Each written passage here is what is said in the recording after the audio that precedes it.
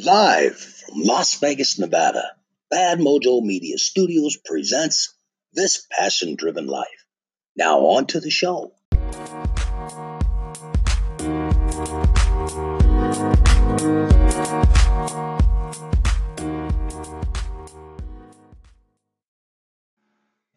Good morning, America. Wait a minute. I think that one's already taken. But nonetheless, good morning, everyone. Daryl Bates from Bad Mojo Media, a passion-driven series. And today we have an amazing show. We're featuring Tiki J1. He currently from Las Vegas, has lived in LA too, and is an amazing urban artist and developer. He creates some of the most unique things and unique projects. And you can see him all over Las Vegas at this moment. You can see his work on casinos. You can see his work on anywhere in the art district, and his star continues to shine and rise. And so we're fortunate today to have him on this episode and share his passion, his joy, and really see how far one can go when you believe in yourself and you continue to follow that mental state of mind that I'm going to get there. I've got my blinders on. I've got my prize in front of me, and I'm going to follow that with all my heart and all my passion. And that's who Tiki J1 is, and that's what he's going to be bringing to the show today. So stay tuned. He'll be with us shortly.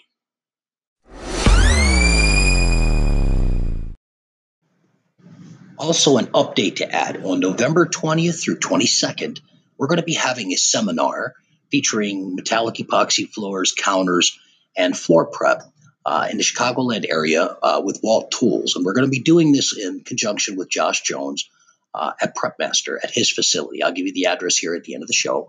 And I encourage you guys to give a call to Walt Tools and see if you can still catch a spot, if there's any available. I believe there's going to be about 50 people there.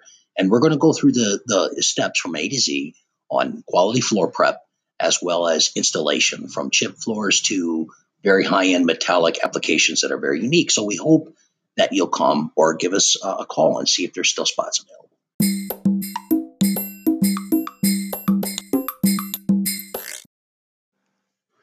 So a great friend of mine, he's been on the show too, Christopher Lavin, wanted to just give a shout out to his brand of cold pressed juices, all totally organic, Juice to You in Southern Florida. And you're going to see these slowly become normal throughout America. And I know he's going to bring this to a lot of different locations, one step at a time. Super excited about that because it's just a phenomenal product and so good for you. Gotta just love it. And now let's get back to the show. We're featuring Tiki J1, and here he is.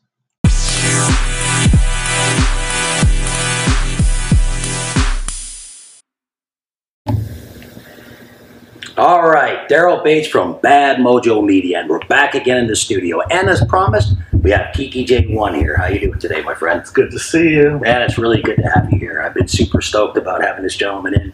The more I see his work and the quality of what he does, the more excited I am to have him here. Sometime, at some point, hopefully, I can have like a circumstance where we can have you do a piece. You know what I mean? Something that we can film. But in the meantime, when this show is over, we'll have a ton of information on his career and his workload that we can share to see how amazing of an artist he is. So from there, let me begin. First of all, I just got some basic questions I want to ask you. And I think from there, I want you to just really explain to all of us your passion, your vision, and your dreams. The first question that comes to mind is, how did this all happen for you? When in your lifetime did this passion get you? And how did that all begin? You know, I got to thank my mother for introducing me to crafts and arts when I was younger. Yeah. When I grew up, I started to draw a lot more. I started to copy pictures, and then I got into breakdancing. Which led me to the world of graffiti. Huh. I see the connection. I'm not shocked now that you mention it. Mm-hmm. And so I started writing graffiti, and then I stopped for a while, started skateboarding, and then I met some graffiti writers when I was about a teenager, and it hasn't stopped ever since. No doubt. No doubt. There's something about painting on the wall. I have a code when I paint. Like, I don't think it's graffiti unless it's illegal. Right. Other than that, I call it urban art. So like urban art. Yes. Yes. That's the best way to describe it, because I kept thinking to myself as I was talking about you on a couple other shows leading up to eventually having you here when you had agreed, and I didn't want to mispronounce the skill set that you have. And you're right, it's not graffiti, it's freaking urban art. It's amazing. It's urban art. You know, I do commercial design as well, and I do the urban arts. But like I said, it's not graffiti to me unless it's illegal. Right. But I do have a code. You know, I won't write on someone's house or private property. And, you know, the bridge going over the freeway. Right. Yeah. I'd like to see how you would do that. That would be interesting, I bet, right? You know, and that's part of the appeal of the graffiti art to me, is there's a big mystery on how it gets done. Right. A lot of people don't know. Yeah, and suddenly it's there the next day. You're like, what the hell had to inspire for this to happen when I was sleeping? Well, I also feel like it's a noble art as well. The graffiti writer or the urban artist risks life, limb, and freedom in pursuit of their work. Where I've seen some of it done, and well done. Yeah. And this is, you know, it's art for the people. It's people's language. The good thing about doing art on the street or in the urban city is that you don't need a curator or a gallery to promote you, to show your work. You can just bring it right to the people. What an amazing thing. Think about just, you know, like what I do for my career, and what Jill, what beautiful better half behind the camera. You know, everything we do doesn't hardly get seen. It's hard to have an audience to see what we do. And a lot of people don't want you to, like I done Miley Cyrus's property in 2015. Wow. And for almost 3 years, I couldn't use any of those pictures. And now her house burnt down. There's nobody stopping me. I've been sharing them all over hell. But the point is that it's like a good secret. And art shouldn't be a good secret. No. You know? Art needs to be shared. Yeah. You know, and that's kind of what the urban artist or the graffiti writer does, is they share their work. They bring it right to you. Yep. You know, not to say anything bad about studio artists, but when it comes to the urban arts, you know, you don't have your four walls protecting you anymore. You are now, in essence, with the public. You have to listen to what the public says. You know, people want to offer opinions. Right. They want to tell you what they think you should have done to your work. The beautiful thing about some of now, I mean, you've elevated yourself to a point where you have to. Well, I shouldn't say you have to, but I imagine you have some guidelines on what the customer wants. Indeed. More so specifically than it used to be just free range artists. But it's definitely a lot more of a professional structuring now. You know, like I have to sign contracts. I have to get insurance for myself. Same with everything we do. Yeah. That was one thing, and especially in a city. I mean, where I came from, in a little small town in Wisconsin, they couldn't give two shits if I had anything or not. Because if they could see I did the job right, I'm in. Right. But here, you're in a structured environment where there's laws and regulations and safety codes, and you got to protect yourself. You got to be legal and legit. And you also got to protect your work as well. Yeah. You know, it's a long road to get to where I'm at right now. Even just with negotiations on preparing the artwork. Right. You know, like there's got to be a line, because if not, there's a customer that will keep changing and changing and changing and changing. Yeah, we're pretty aware of that. I've seen Jill already have to do something over 4 times, and I have been there too, where their original vision is nothing like what you ultimately give them, and that's all their own design. You know, approving samples on my end, especially because a lot of what I do is abstract, is almost absolute. Well, it's because, you know, I think the client really just wants to be involved in somehow. Yep. They don't want to just hire you to do the work. They want to feel like when they share this, that they had something to do with it as well. Right. And, you know, to me, to share that opportunity with a client and help them realize their vision is part of my mission. And I bet you it's exciting too as that unfolds. When you do something good that will be there for some time and they love it, it is more rewarding almost than anything.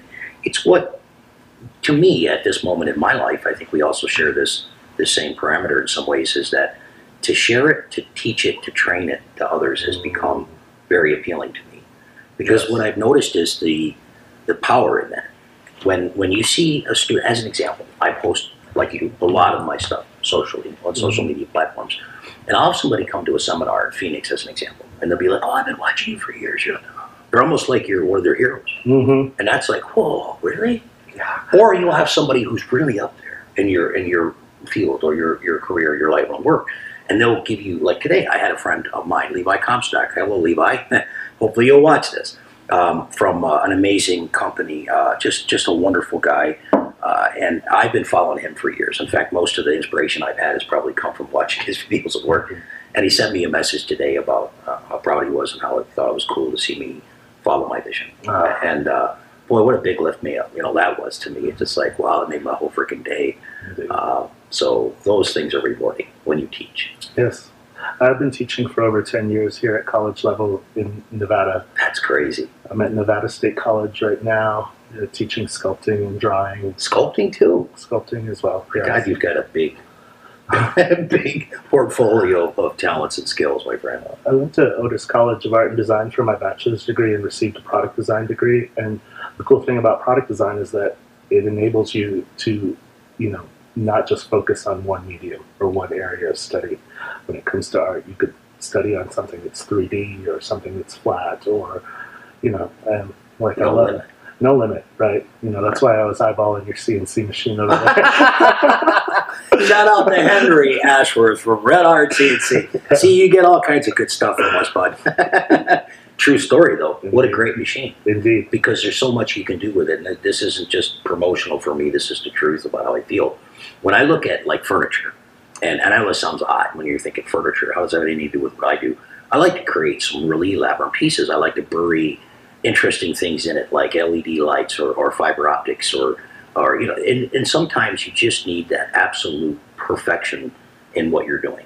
And having a CNC machine at my disposal will offer me things that I've never seen before. Same thing with floors. Yes. Let's say I want to do an epoxy floor, and then over that epoxy floor, I want to run 300 lights from fiber optics.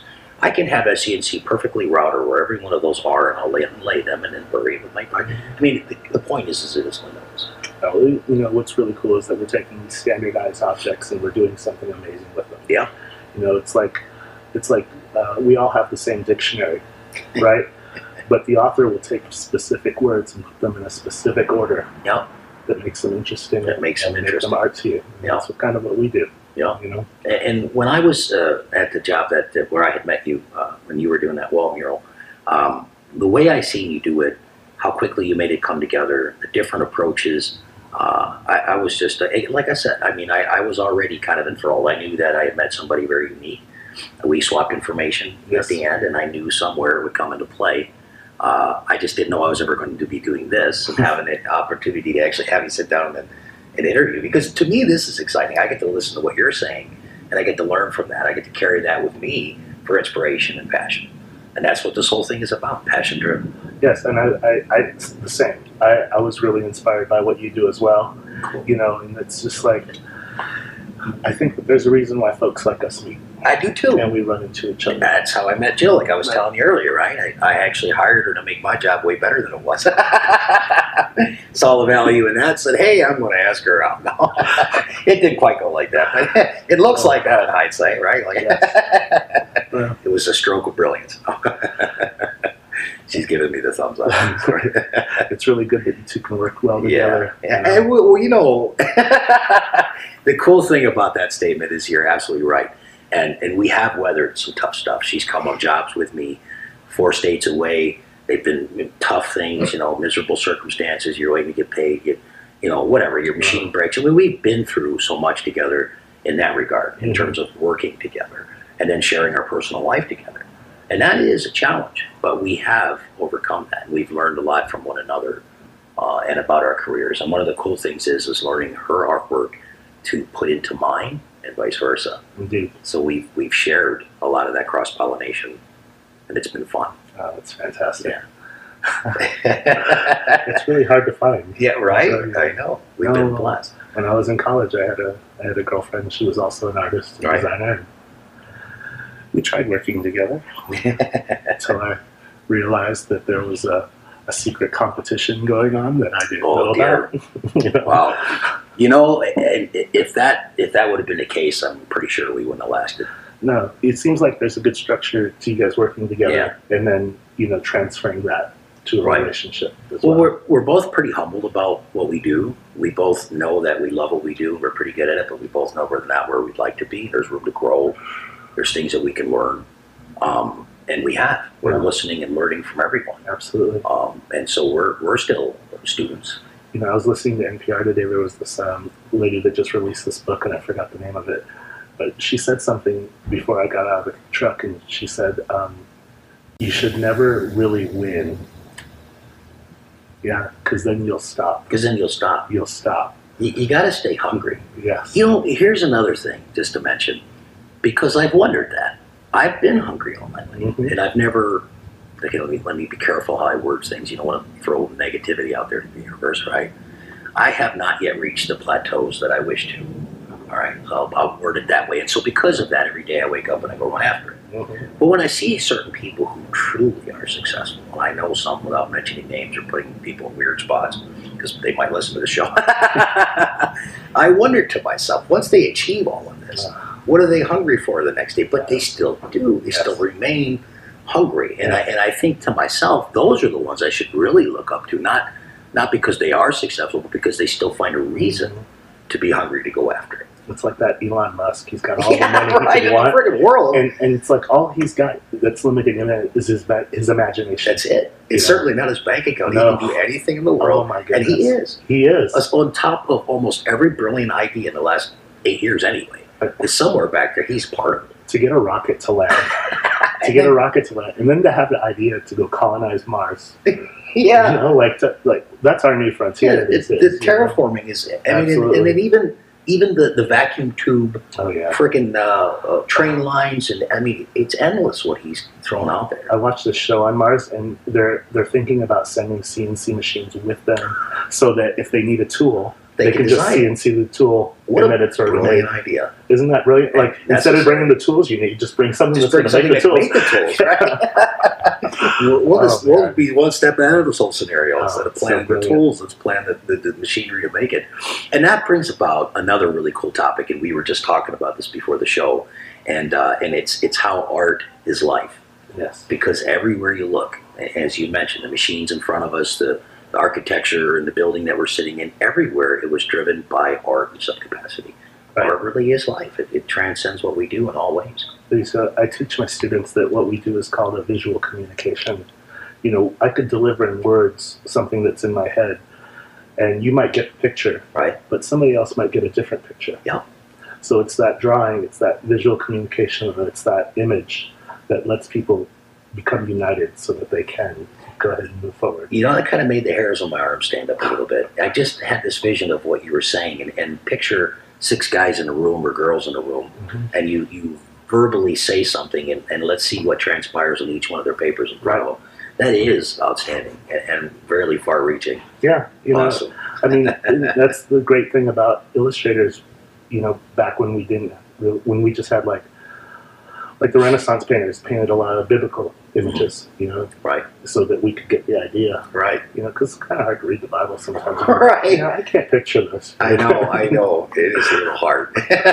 Pictures help, right? Yes, it certainly do. It did when I was a kid. I remember my mom bought me one of these extremely big Bibles that was all picture oriented. Oh, I read the hell out of Awesome. it because the pictures were so cool too. It made the story way better. you know, I even novels, I think that they could use just a few illustrations, just here and there throughout the book, and you know. I read a story a little while ago, a book from Kurt Vonnegut, Mhm. and he has some unique approaches on his books. And I love to read. I always have. I've been a nerd that way. Still am. Mhm. And if I can't, I mean, even on my phone, I'll find something to read instead of just looking at pictures. I can't help it. But every once in a while, some of his books will be like 3 pictures somewhere throughout the whole book, you know. Yes. And I thought that's pretty cool because a lot of you don't get that usually in Stephen King novels as an example, you know. Right. So that visual helps. Hugo is the book. There's a book called Hugo that's really amazing because it's got a lot of words and then it's got a lot of black and white line drawings. And it just enhances the book so much. In fact, I heard a story about this book that when they went ahead and made the movie for Hugo, they just used the book because the illustrations stood as storyboards, pictures. So they were able just to awesome. go right off the illustrations and then make the movie. Yeah. And it's the same if I think back, and all these are things I don't always connect the dots to, but when I was a kid, my parents realized that I was kind of a nerd. There's 6 of us, and 4 of us were boys. And I grew up on a farm, so it wasn't that I wasn't farm tough and all that stuff, but I had a penchant for reading a lot more, I think, than my siblings, and maybe that's changed. I know my older brother Don reads everything that he can pick his hands up on now. But in school, I was just it was my thing. I liked it, and so they would buy me novels like Star Wars, novels and stuff. But they would be half with animated pictures inside, and that really, it's funny now that I think about it, because I don't know that I ever really have. But you're right, it really made. That was my favorite. The graphic novels. Oh yeah. Remember the Star Wars one? Exactly. It was like all comic book style. Oh my gosh! Yeah. It was so awesome. But good. Yes, and then all those pictures too. In fact, to this day, and I think everybody who appreciates art probably has the same feeling. I'm not exactly sure what medium of art it drives me the most. I think most of the time I would have to probably pick music, just because I don't know there's anything as powerful as that in my life that can make me feel something almost instantly. And so if that's my parameter, I suppose, that I could use, then I'd have to say almost maybe music. But I don't know. There are certain things that just get me. I think they're just kind of like personality types, and the type of art depends on what you're trying to convey to someone. Yeah. And sometimes music is just so soulful that you get this wonderful feeling inside. Yeah. The same thing happens with line drawn art, and even something as funny as a meme. Yeah. Right. Yeah. And I think that's the most important thing about art, is it's communicating a feeling. It's creating something within somebody that speaks to them. Others. Yes. Yeah. Art doesn't really mean anything to anyone unless it means something to them. No. And here's a good one, and then we'll take a break here just a second. We'll be right back. But when I think of how art really can kind of capture you, and I see that there really is no limitation to any of this, and I wonder to myself too, like, how much further will our careers unfold as we grow? What will we be doing in 10 years? Will it be the same as this? Will it be entirely different? Will I include music? I mean, why do you think, like, I make guitars, and I'm not perfected in any of this, but I have a drive to say something, and I'm not always sure on what medium I want to capture to do that with, and so I find myself kind of hopping all over the board, not because I'm bored, just because I want the experience. Yes. Yeah, no, I feel the same way. A lot of people, when they look at my work or they go to my website, they can see that I'm into a whole lot of different things, and I also don't want to be pigeonholed. Right. I don't want to be pigeonholed into one thing. I don't want someone to go, oh, he's just an illustrator. Right. Or, oh, he just does this. No, and there are those that say, really, if you're going to be good at anything, be the best at one, whatever that one thing is. And I don't disagree, because if all I did was metallic epoxy, I might perhaps be the best in the world at someday or at some point. But that's all a matter of opinion anyway. Right. Have you seen that? But will you get bored? Yeah. Will you get to a point where you're like, oh, I'm doing another this, or I'm doing another that? I hate to admit it, but I do. That's why I need mediums of different expression. Yeah. Man, this is great. It means a lot to me that we're having this conversation. Yes. It really does. Thank you, and I hope the audience feels the same way. Just really quickly, when I was in Los Angeles, I took on the title Urban Landscape Specialist, because what I was trying to do, instead of just doing graffiti art, which a lot of people associate with art on the street, I wanted to create things like stencils and use posters and stickers and combine them all as in one act. And that's why I think that's what appealed to you when you met me. Yes. Because I was doing all sorts of different... It was a whole bunch of different principles that you were putting on this. And I would see something new, like Bill Murray, that you would have incorporated. I mean, I'm serious. And I'm like, what the... Wow. And the whole time we were there... Yeah, right. Hey, give us a call. We'll have you on our show. All right, we'll be right back, everyone. Cool.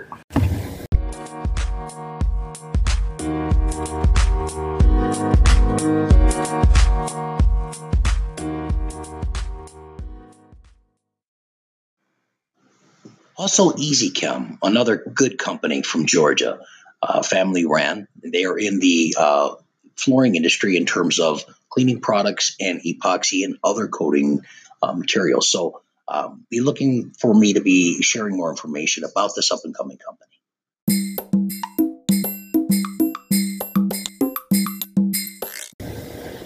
All right, and we're back again. Bad Mojo Media, passion-driven series, again with Tiki J1. And so we've had a chance to really communicate off-camera about our careers and the cool things that we've done and experienced. And I think just about everybody I know in our industry somewhere has had a unique experience in life that kind of, blindsided him a little bit. So I was in LA, and I hadn't yet really found my way. I was trying to get some good jobs. I knew I did something special with cool creative floors, and I had done some glitter floors in epoxy. And these glitter floors were bright, powerful. They were very specific. I mean, you can get a headache if it's too much going on, but some of our clients seem to like that. So I had a call one time, and this really random individual. He sounded almost, frightened. I don't know how else to describe it. Like almost like he didn't want to offend me or something, but he wanted to know if I had done a specific picture, a glitter floor that he had seen on Facebook. And I said, yes, that was my work. He said, well, can you replicate this? I said, yeah, of course I can. And where are you located? And he said, Malibu. And we talked a bit, and he wouldn't give me the client's name. And I'm like, well, this is kind of weird. I mean, is it a porn star? Is it an arms dealer? I don't know who this guy is, right? Or girl, for that matter. And so he said, well, it's by invite only, and I'll have to come meet you at the gate, and so forth and so on. So my nephew and I, he was my partner at the time, he drove from to Malibu with me, and we ended up at this really nice private estate area, bunch of homes, that are really high end and private. And so we still had no clue for the first week of this job for sure who it was until we got to meet the individual, and it ended up being Miley Cyrus's property. And I was just astounded, really. I'm like, I can't believe I'm actually, doing Miley Cyrus's house. And although in hindsight, that's not, like a whole career thing, but it seemed pretty pleasing to me at the time to know that I'm not in this my entire life, and I'm suddenly in an A-list environment that might help my career. And so it was very exciting. And so the guy that helped us coordinate this whole project, his name was Bradley McPeak. And it's a super chilled guy, real relaxed, and real humble. And he was an artist, and is an artist. He's a great artist. As a matter of fact, he showed me a lot of his work. Very beautiful stuff, a lot of paintings and print work. And his story was also inspiring. He told me the way he got where he was at was that he would go to their shows and their concerts and actually bring artwork and then hunt people down and security guards and stuff. That's all right, man. That shit happens. As long as we're not spilling coffee. I've done it with my hat a bunch of times. Boom. So no worries. But so yeah, I'm destined to beat up your microphone. That's okay. That's okay. You couldn't have been any harder than the guys I had the other day. They're big dudes. They have a hard time moving around and knocking crap everywhere. Anyway. Makes the show exciting. Sorry about that. It's all right. Never know what's going to happen next.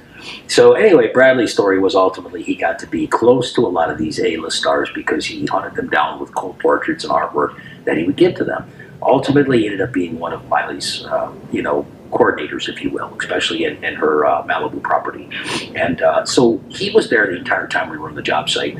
And quite frankly, I'm just going to be honest with the camera. I have no reason to censor myself.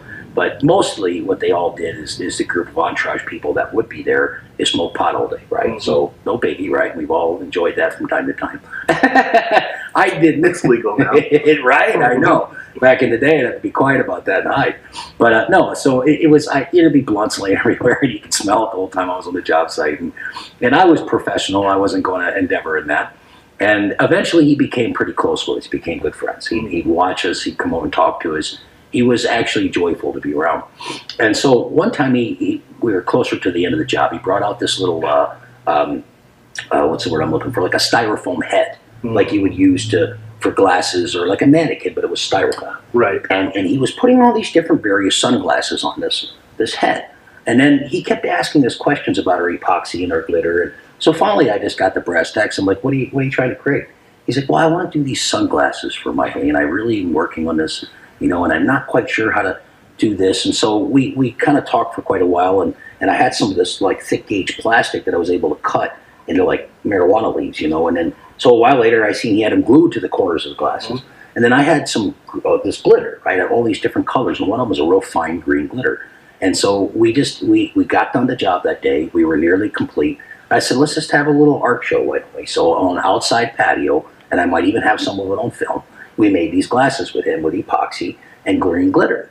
And a little while later, at the annual award show, when she was doing her video and live show, she had these freaking glasses on. And I seen this on TV. I'm like, wait a minute, man! I made them some. I mean, with my nephew and Bradley McPeak, we actually made. So it was just funny to see that you don't know what you create, where it's going to end up, or whose face or body or house or whatever. So pretty cool story. That's all. That's pretty awesome. That's a great story. Yeah.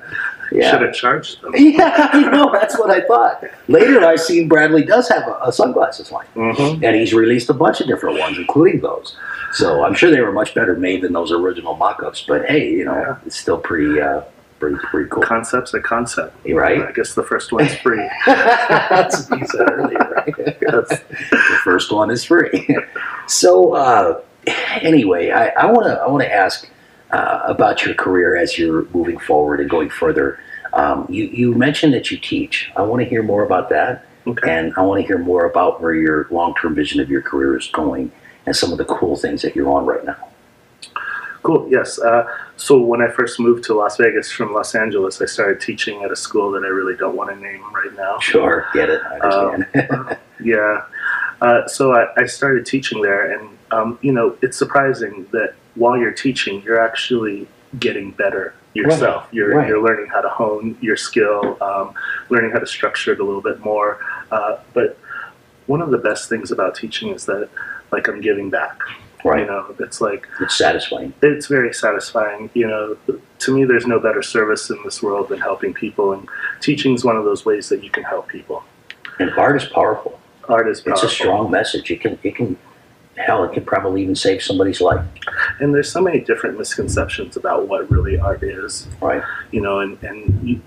During the teaching process, you can break down those illusions so that it becomes something real, something tangible for you to attain. Because a lot of people think that art is kind of like magic. Right. And it's not. There's a structure. Art can be taught. In fact, when I was in college at Otis, I had gotten into an argument with my professor because he was saying that only certain people could be artists. And I was like, no. Yeah. Everyone can be an artist. Right. Everyone can do what they want, as far as I'm concerned. I agree. I think that if you want something and you want to do it, you can go and do it. Yeah. You just got to want it, right? You got to have the passion for it. You got to have the drive for it. If you want, it's just like this show. Like I was telling you, earlier, is I don't, have a perfect map. All I can do is look at others who've done it and say, what's my version of this, and how bad do I want it? Right. And if I have a vision, and if I have a plan, and if I stick to my guns and I follow that passion, I believe, just like all of us, that we're gonna find what it is we're looking for. I mean, we all are copies of copies. I was just listening to a TED Talk, and nothing's really original. No, not anymore. No, not any. Well, nothing really, actually, is original. So to copy someone and then make it your own is a version of making something original. Yep. Making something new unto yourself and unto your viewers. Right. Whoever your viewer may be. Yep. Right. Anyway. What a concept. An original idea is nearly impossible at this moment. I don't think it's really possible. I mean, even when it comes to drawings, unless we're going to compare them to cave drawings. Right. Because those are the original drawings. Yes, exactly. Those are the original.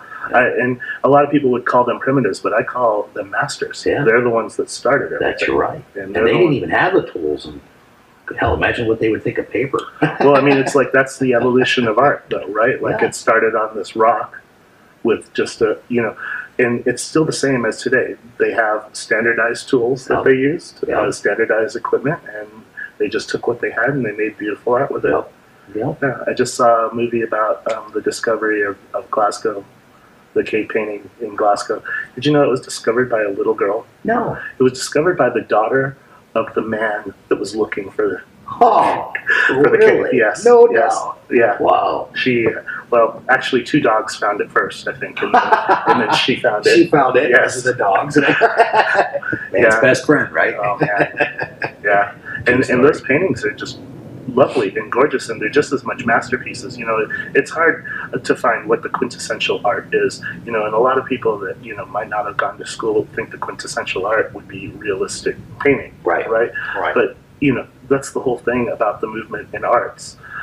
You had the Fauvists, you had the Modernists, you had the abstract artists. The thing that makes them so famous is that they found a different way of looking at things. Yep.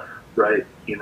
I mean, photographic art is amazing, but we did that in the Renaissance. Yeah. We did that in the 16th century. Right. Now we want to see things that are different. Yeah. Different view. You know, even when Jackson Pollock came along and started splattering paint, everyone's going, "Hey, I could have done that." Yeah, Sure. but he was the first. But he was the first, and that's huge. That's entirely huge to the original. And to think about it, yes, that kind of is an originality right there. Taking a different way of looking at something to create an emotion. You know, I think a lot of his work's kind of like jazz. Yeah. Right? It's improvisational in a lot of ways, and, you know, maybe even some of the epoxy might seem that way as well. Yeah, a little bit. But then again, we all know that we pull from someone somewhere. And you know, I mean, abstract is infinite, but at the same time, I find it also limited. So I have to find other means to satisfy my passion and drawing. It's just like singers, you know. You could take old standard songs, but, you know, there's people that are going to sing them differently. Yeah. You know, what was it? Like, oh man, I can't think of it right now. Oh gosh. When you have a brain fart, it just sucks. Oh man, I can't. I was hoping that wasn't going to happen. If it comes to you, that's okay.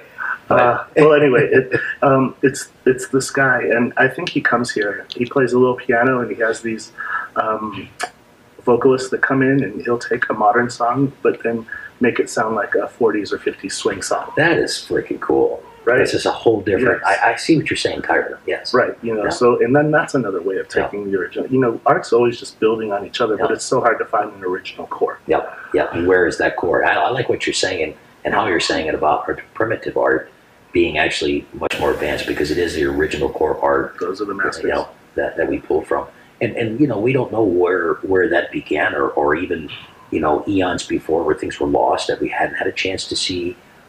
You know, there could have been so much more for us to pull from. Yes. You know, even artists like Picasso took things from the primitive African masters, and then he just kind of claimed them as his own, right? You know, it's I think he said something like, a good artist borrows, but a great artist steals. Yeah. You know, but I think a good thief doesn't get caught. Yeah. Right. So if you are going to create, you know, don't get caught with your hand in the cookie jar. Right. Be pretty subtle about it, but these are great points, and it helps, I think, myself, the audience, and others understand, you know, how art continues to transcend and change, and where we all pull certain inspirations from. Yes. You know, it's like I'm constantly inspired by everything that's around me, and my students inspire me. Yep. Driving through the desert will inspire me. Well, here's a cool story, Jill. On the counter behind you, I know I'm doing this on YouTube. The people who are watching this on YouTube will see it. You see that horse picture in blue? Yeah, that one. Is that it? Yeah. Just bring that over here once. Let me see that. Does it look like a horse, kind of? Okay. So I'll have her bring it over here. It's ancient, right? And so this was the first seminar that I had done in 2015, I think. And I had an array of students. And the language barrier for me, because I don't speak great Spanish, unfortunately. I wish I did. So we were all just playing around, and I was teaching everyone what you could do with metallic epoxy. So when we were done, I gave everybody a board and some small amounts of epoxy to create. And they were all doing abstract stuff like I had. And this young kid painted this with his finger and epoxied on this thing. Wow. And I say it all this time because I'm thinking, oh, it's just an expression of art that I didn't see, and I loved it. It captured me, you know, and so that's my point. No, it's lovely. Like it's really, I mean, it's completely abstract, but you saw what he had in his mind. Even if he could speak to me correctly, or I could understand what he was saying, he knew what he wanted to convey. And I hope to this day that this gentleman's found a way to do something with his art. I wouldn't even remember his name or anything, but this is a great expression. Cool of the horse. Yeah. And that's what art is. That's what. Yeah, this is lovely. Yeah. Nice work. Cool. Yeah. I have to take a look at that. I should have had it cleaned up some, but so that was pretty cool, I think. You know, it just it made my whole day. And then made me go back and question myself, like, you know what? I haven't really went that far with epoxy. And after that, of course, I did. So it was inspiring, and I think that's what this is about. Yes. How we find inspiration. Yes, and it can come from the damnedest of places. Yep. Yeah. You know, language barrier be damned. Art transcends that all day. Yes. It's like, I think it's about finding your voice. Yep. Right? Like, you know, like you were saying, you know, you might not have gone in that direction, but this person's finding their voice in another direction, right? I tend to think that there isn't such a thing as bad art. No. Right? No. Really, I don't think that there's a thing as bad art. I think it's some of it can be poorly done. Sure. Yeah, right? I get it. But I think if someone really worked on something and tried to put it out, it was their vision, then I think it stands alone. It's a piece of art. Absolutely. You know, I mean, again, I've laughed at certain things sometimes where I see these gallery pictures that are, you know, like a splash of something. You know what I mean? Or all white with a single little cardinal in the corner, and I'd be like, somebody went, "Oh, it's beautiful," you know what I mean? And that's art. That's the expression. And the other thing about art is that it's not just about what you're seeing. There could be a concept there. Sure. Right? Like I used to go, before I went to school, I would go into a museum and I'd see a canvas with one color and I'd go, well, I could do that. Right? But I didn't know what I was supposed to do was walk a nose length away from the canvas so that the color could engulf me. I understand. Right? You know? I see what you mean. So concept could mean a whole lot of different things. Like what you see visually might just be an accent to what was really supposed to be expressed. And I think, again, most mediums have that. I think one of the ones that's most obvious to me is music. And one of the things that I do to my friends and Jill a lot is I'll pick a song that strikes me deeply, and I'll peel away the layers like an onion to find the core of the song or the beat or the tempo. The ones that excite me the most are when they have 3 or 4 different themes and tempos going at the same time. They're layered very deeply, but somehow they all fit together like a jigsaw puzzle that shouldn't. That's exciting to me.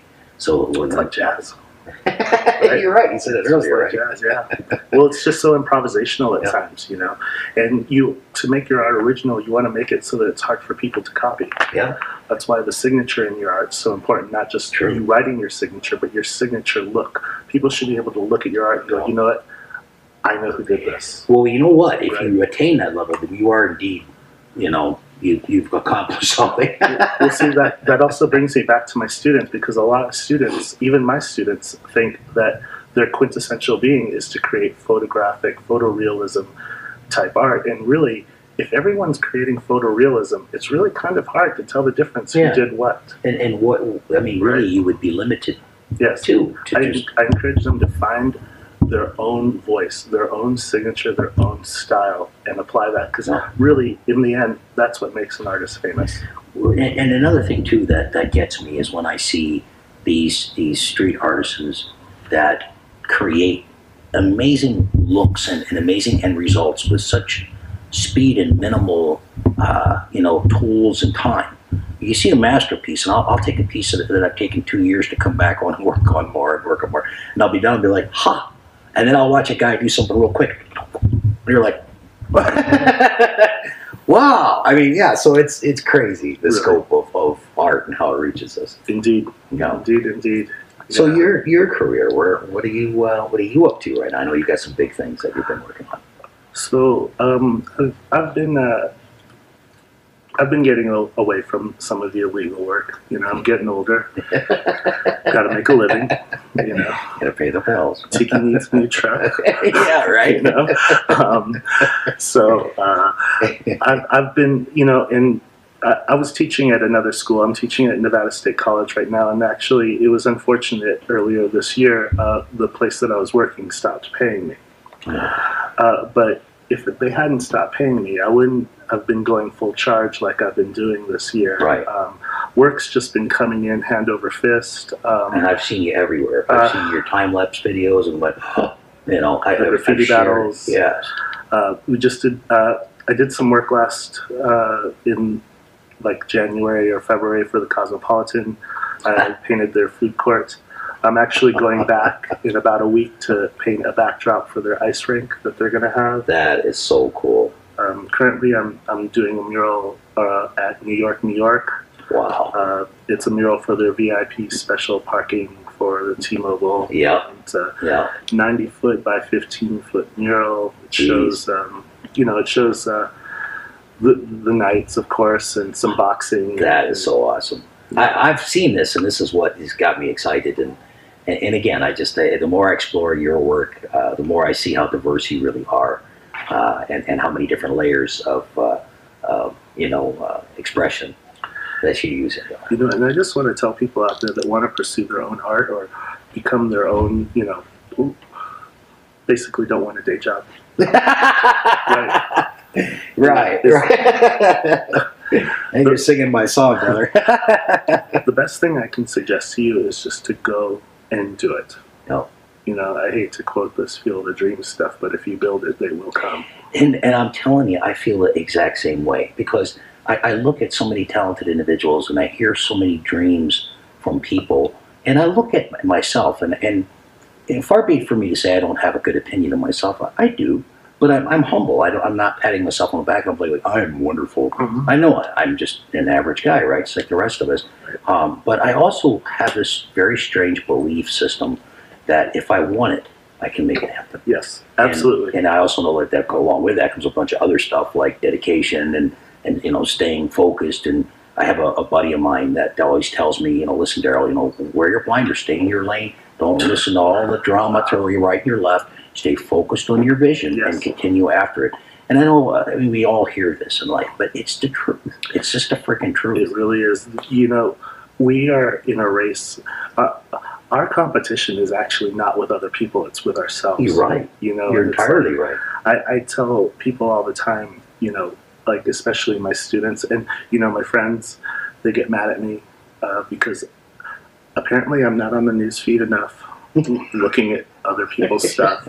I'm guilty of that. And this is for this reason, though. And I want everyone to know out there, it's nothing personal. I'm trying to keep my eye on my prize. Yes. Like, I have my own journey that I'm on, and I'll be distracted if I see how, you know, see things that will distract me. and another thing, too, it's like you said, it's not the end destination. No. I hear this from everyone else, too. It's all the crazy things we've learned and digested and consumed and made our own experiences along the way. And so whoever came up with that, it's not the destination, but the journey is dead on. And there's a lot of truth in it. It's kind of like when the student is ready, the master will appear. You know? And I even tell my students, I try to get them into the practice of that now, because what they like to do is when we're working in a group is they like to look at what other people are doing. And of course, that can demoralize a person, right? You know, so I'll even get to the point where I'm like, you are not allowed to look to your right or your left.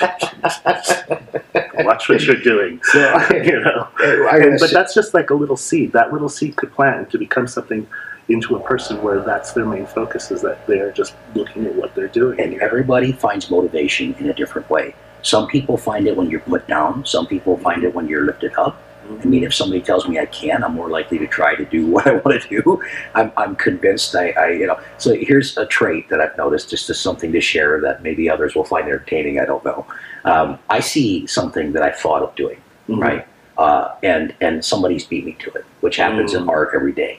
I see something, I'm like, I thought of that 4 years ago. How dare they? So instead of watching the video and perhaps learning from them, I'm convinced I have to do it myself anyway. And so I learned a lot of my own ways to do things. And I'm not saying it's right, because it would have been better if I'd had an instructor or actually listened to it. But I can't help it. I'm stubborn. You know, that kind of, so we all have these traits. Yes, that kind of thing happens. Ray and Charles Eames are famous designers. And Ray, actually, she was, you know, an abstract painter as well. And a lot of people would say that her work looked like Jean Moreau. And if you look at the two pieces, or the two types of art, they do look similar.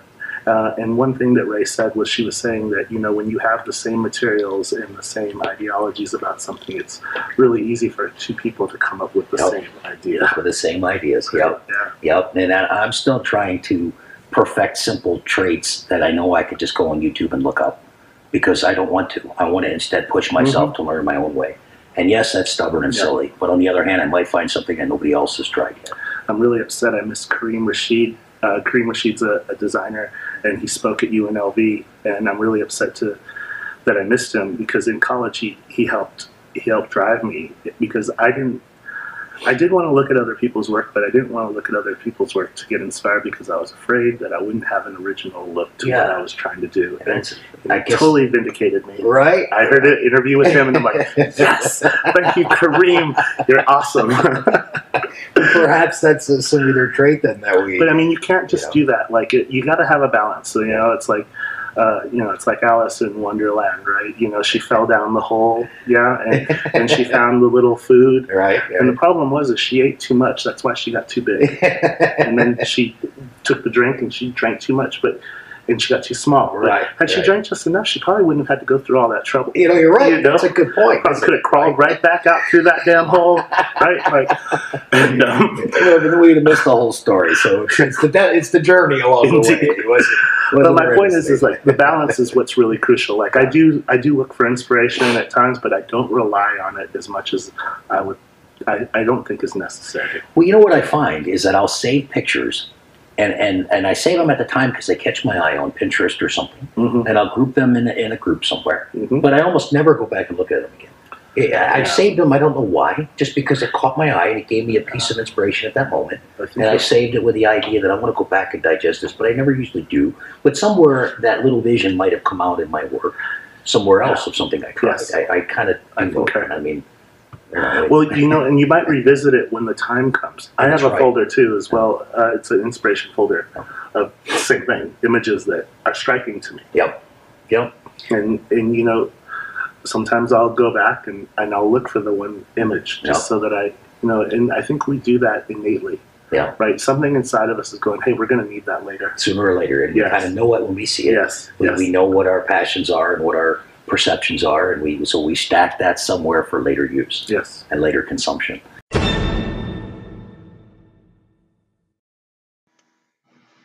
If you're looking for quality metallic epoxies and other floor coating chemicals, as well as vertical carving, tools and equipment, look no further than Walt Tools from Chicago. Give them a call and they'll help you out. All right, and we're back again, and I just want to thank everybody in the viewing audience and listening audience for spending this hour with us again this week on our show, Passion Driven from Bad Mojo Media. We've had an outstanding time. Each show, each week, I'm blessed to have these opportunities to work with all these unique individuals, and I think each week I'm reminded why art is such a big part of my life. And I don't really care who you are. I think you can call yourself an artisan in some way. There's something in each of us that we possess that makes us different and unique. And in all things in life, we find how relevant art is. So as we were just talking off film and having a cup of coffee, thank God for coffee. Even that's a damn art form, I'm sure of it.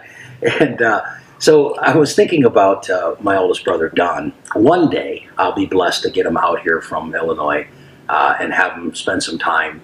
Boy, we'd probably need 3 or 4 episodes, but if you think I'm long-winded, this guy's got the gift, I'm telling you. But and the reason is because he has a lot to say, and I respect him for that. Perhaps I have a little bit of that gift myself.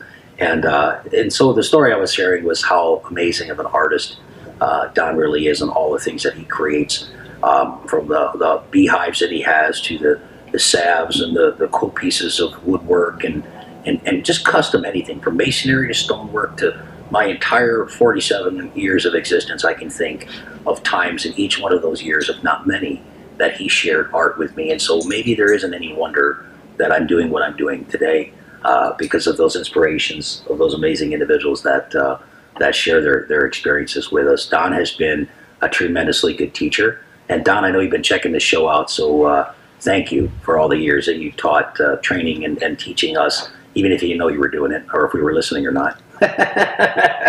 I think the capacity I'll have to have him out here is probably his metalworking, because I want that as part of my skill set. Yes. And he's become such a tremendously good metal worker, and his foundries that he's made and unique instruments and tools that he's created. That's something that we'll have him here. But so thanks for listening to my story, and thanks for listening to this segment. As we start to wrap this one up, I want to hear more of you and your amazing story and how we can best reach you and play a role, whether it could be educated by you or whether to hire you to do some amazing project somewhere at some high-end casino or some other amazing place. So fill us in. Cool. So I'm TPJ1, and you could find me on Facebook. You could find me on Instagram. Just spell it out. TPJ1, Jayone, TIKIJYONE, and be happy to message. Friend request me, do a little follow. It'll be great to hear from you guys. you can find me most of the time painting out in the city, rocking it, killing it. I see this every day too. That's why I keep hitting you up to, hey, make this shareable, man. I got to be able to share it. Is it cool to say hello to someone? Absolutely. Give a shout out to whomever. That's even more personal, and I love it. I just want to say hi to my mom. Thank you for bringing me in this world. I want to say hi to my people from Cappy Stock Crew, Los Angeles, WAI Crew, Los Angeles, and big ups and respect. I'm happy to be here. Thank you. Man, that's a blessing. And I think that's the whole premise of these shows, is to share love, inspiration, warmth, motivation, and all of the good things that come with that. And our platforms are important to us. I ask freely of those who listen, and I say share, and I say, click on and give the link an actual listen, give it a share to someone else who may find enjoyment from this and motivation or inspiration. I even encourage people to participate in the show or be a minor sponsor to help the show get better and tighter and reach bigger audiences so we can all share more of what we do. And so, do you have a YouTube channel? I do have a YouTube channel under the same name, Tiki J. TIKIJAY. All right, Tiki J1, and it's Tiki J on that. Yes, and I also have a website, tikijay1.com. That's TIKIJAY, the number 1.com. Awesome, because these are where you're going to be able to see the bulk of his work. But for those of us that are blessed enough to live in Las Vegas, I think you can see his work a lot of places, especially if you get down by the Strip. How about the Art District? Have you ever done anything there? Oh, yes. I have a few pieces down in the Arts District. If you go to the Antique Mall, just finished a painting at Jammyland. Oh, yeah. Yeah. I think I might have seen that even or something. That rings a bell. Yes. Precious Slut Tattoo has some of my paintings. Paintings? Let's see. Well, they're murals. All of them are going to be outside. And, if you go down to where Bazaar Alley is, by the Hundreds District, there's some paintings out there. Yeah. I'm going to keep doing more. Yeah, we're gonna see a lot more of it. In fact, one of the things that I think on this show that's exciting to me is that I'm going to have a lot of opportunities. I'm doing a show a week. I know a lot of people produce a lot more than that, and some of them are every other week. I'm going to keep mine religious every week. I like releasing it on Tuesdays. But what that gives me, if I remain in this game, not if, but when I remain in this game for years, because I plan on doing this for as long as the Lord allows me to, I'm going to have a lot of these people back and revisit our earlier episodes, and let's see what their career has done and how much it's blossomed, and they can continue to share their wealth of knowledge and love and passion of art with us all. So thanks for watching. Thanks for listening. And Tiki, man, thank you, brother. Respect. I appreciate it. God bless. One of the best systems out there for floor preparation is Maverick Surface Preparation. Their grinders and diamonds and tooling are top notch. In order to get a beautiful floor, you need the right equipment. And this is top notch. This is a brand that I use, that I sell, that I respect. So give us a call. Let's see how we can hook you up with the right machinery for your right job.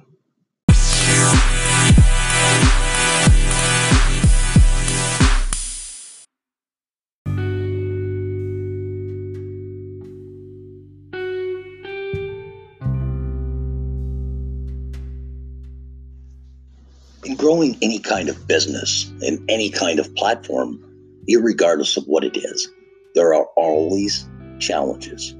Always. It just will be that way. It's how we attend to those challenges. It's how we digest them mentally, and what we do after that to go after the thing that we want the most, that prize, if you will, in front of us. So one of the things that I say often as people ask me complicated questions, I say, it's complicated. And so my new business feature, our business bonus of each program, is called It's Complicated. And it is. And it's okay, because we can talk through it. We can offer different segments to help those who are looking to grow their platform. So one of the business bonuses today that I've been working on is looking for different ways to grow your brand. Now, it doesn't matter if you're a podcaster or if you're an install company. There are different ways that you can reach out. Now, each company has a different set of goals. And I think the best business advice I could give for a company which it certainly applied to me, and I didn't understand it at the time, unfortunately, and being honest with the audience. And that's understanding what it is you want to grow. And sometimes as you grow something, it changes, and that's okay too. It's like an artist drawing a picture, or making a movie, or writing a song, or whatever. The initial image in your mind can certainly change, and there's nothing wrong with that. But if you don't have a business vision, if you don't have any kind of plan of what I wish to become, then you're spinning your wheels quite a bit. And so for my circumstance, I didn't really know what I wanted to become when I left one industry and sold one business and started another. And in hindsight, now I realize all the things I should have done different. And I don't change my story. My story still remains the same for a reason. And my journey, which is far more important than just the ultimate destination, is still the same. And so I'm good with that. But in offering advice to other companies who are looking for ways to market their business, one of the things that I'm working on that I'm pretty proud of is that I'm actually starting a radio internet channel, and that will be coming soon. I'll have mobile phone apps that people can download. I'll have different ways that I can reach my messages to many more people on a much bigger platform. And so that excites me. And I wonder what I can offer to others and how easy it would be for them to find companies like that could reach out to their market if that's the kind of growth they wish to achieve. So in bigger cities, you really have to be competitive. In smaller markets, it's not so hard to be the monopoly. In a town where I grew up at 10,000 people, there wasn't a whole lot of, guys doing decorative metallic epoxy the same way I was. Since then, there are a few more. And that does happen. As something becomes popular, there will be more than just one company who will represent that industry. So reach out and find in your local community, whether it's a bigger city or not, how can you reach the masses in a different way? How can you promote yourself in a different way? And most importantly, as I said, try to understand the vision of what you wish to create with some sort of platform and some sort of good idea written down to begin with, and then go from there.